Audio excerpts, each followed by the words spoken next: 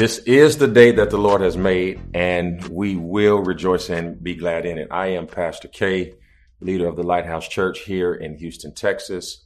And to all of you all who are watching from one of our 5 campuses, those of you all who are watching online, and those of y'all who are a part of our Lighthouse 2.0 family, thank you so much for giving us this slot of time in your life consistently every week so that we can go from grace to grace. We are in such peculiar times that it's almost difficult to hone in on a specific thing to teach because I feel like the people of God are moving so fast and we need so many things. I'm almost at a loss sometimes as to what to do.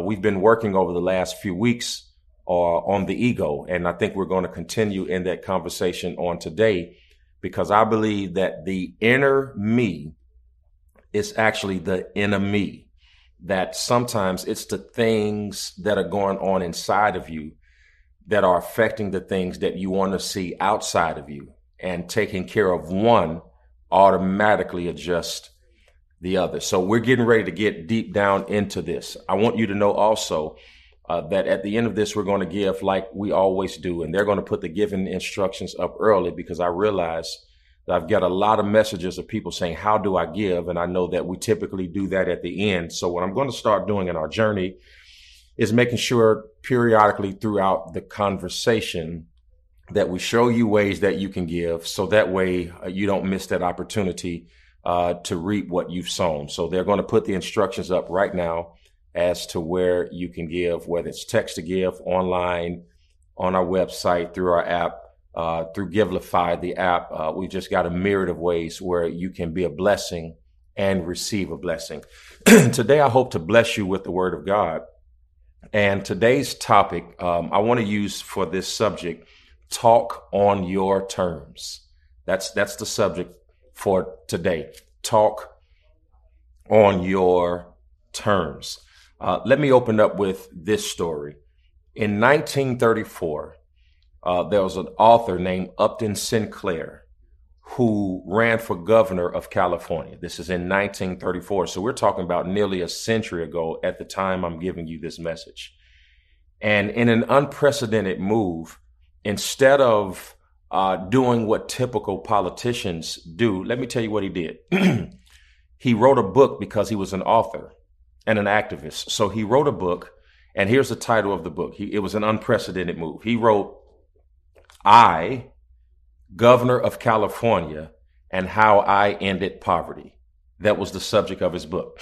So he essentially writes a book declaring that he is the governor of California, and he lays out his plan as to how, listen, not how he will handle poverty, but how he ended poverty. So he spoke in the past tense in the book. I, the governor of California, for a race he hadn't even won, for a campaign that hadn't even concluded.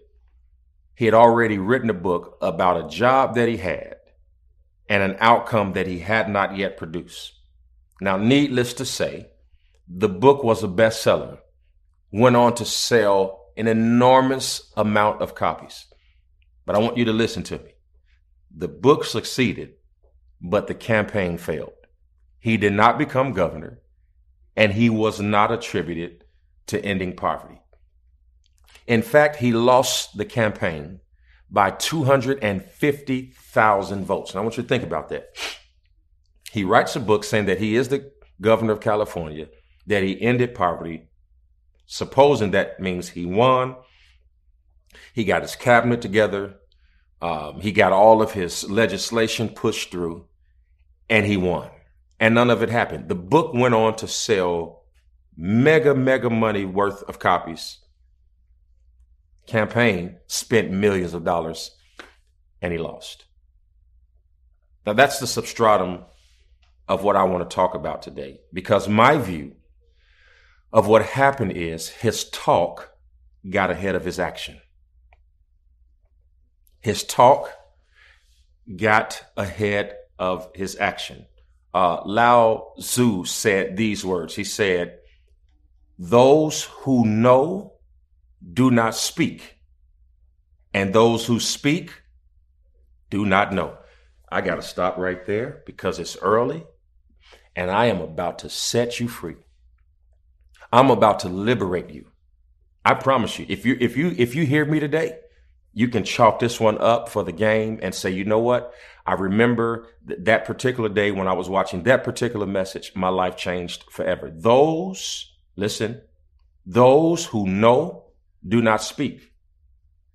And those who speak typically do not know. Now, why am I saying it? Because with all of the outlets that we have today, you got TikTok, you got Facebook, you got Instagram, you got YouTube, you got Snapchat. Y'all help me. It may be some I don't even know about out there, right? You got all of these social media outlets with blank pages and blank text boxes, waiting on you and I to fill the void. Like if you go to one of your apps right there and it's the text box and the little cursor is just blinking, letting you know I'm just ready to say something. Look at your text message right now. It's waiting on you. Empty text box, just waiting. So much so that when you're waiting on a message from somebody else, if you have an iPhone, you got the 3 little dots letting you know that they're on the other end, just filling a void, talking. And what I've realized today, especially with this younger generation, is that talk has replaced action. Everybody's talking. Every time a big event happens in the world, maybe there is a shooting, or maybe there is a Black Lives Matter issue, or maybe there is a run-in of races, or maybe there is a political problem, or maybe there's a war, or maybe there's something that is happening in our nation. Everybody rushes to the internet and starts to talk. You have something that happens at the Academy Awards, and here comes everybody's opinion. That is the reason why. That's the reason why. That's the reason why. And none of us really know the reason why, but we're so inundated with talking that we feel like we're subject matter experts on everything that happens in our purview, and we start giving our opinion. Well, he don't love her, and she don't love him, and this and that, and the state needs to do this, and the government needs to do this, and the president needs to do this. Meanwhile, nobody's doing anything. And when I say nobody, I don't mean anybody. I mean, just by and large, we have a lot more talkers than we have doers. We have so many experts, so many ministers, so many activists, so many evangelists, so many pastors, so many bishops, and everybody's talking. But my question for you is not what are you saying? What are you doing? Because, and I hope you're hearing me, we seek, let me say it this way. We see silence as a sign of weakness. I think you can flow with me on this. Okay, you post something that ain't got nothing to do with nobody but you. Somebody comes in the comments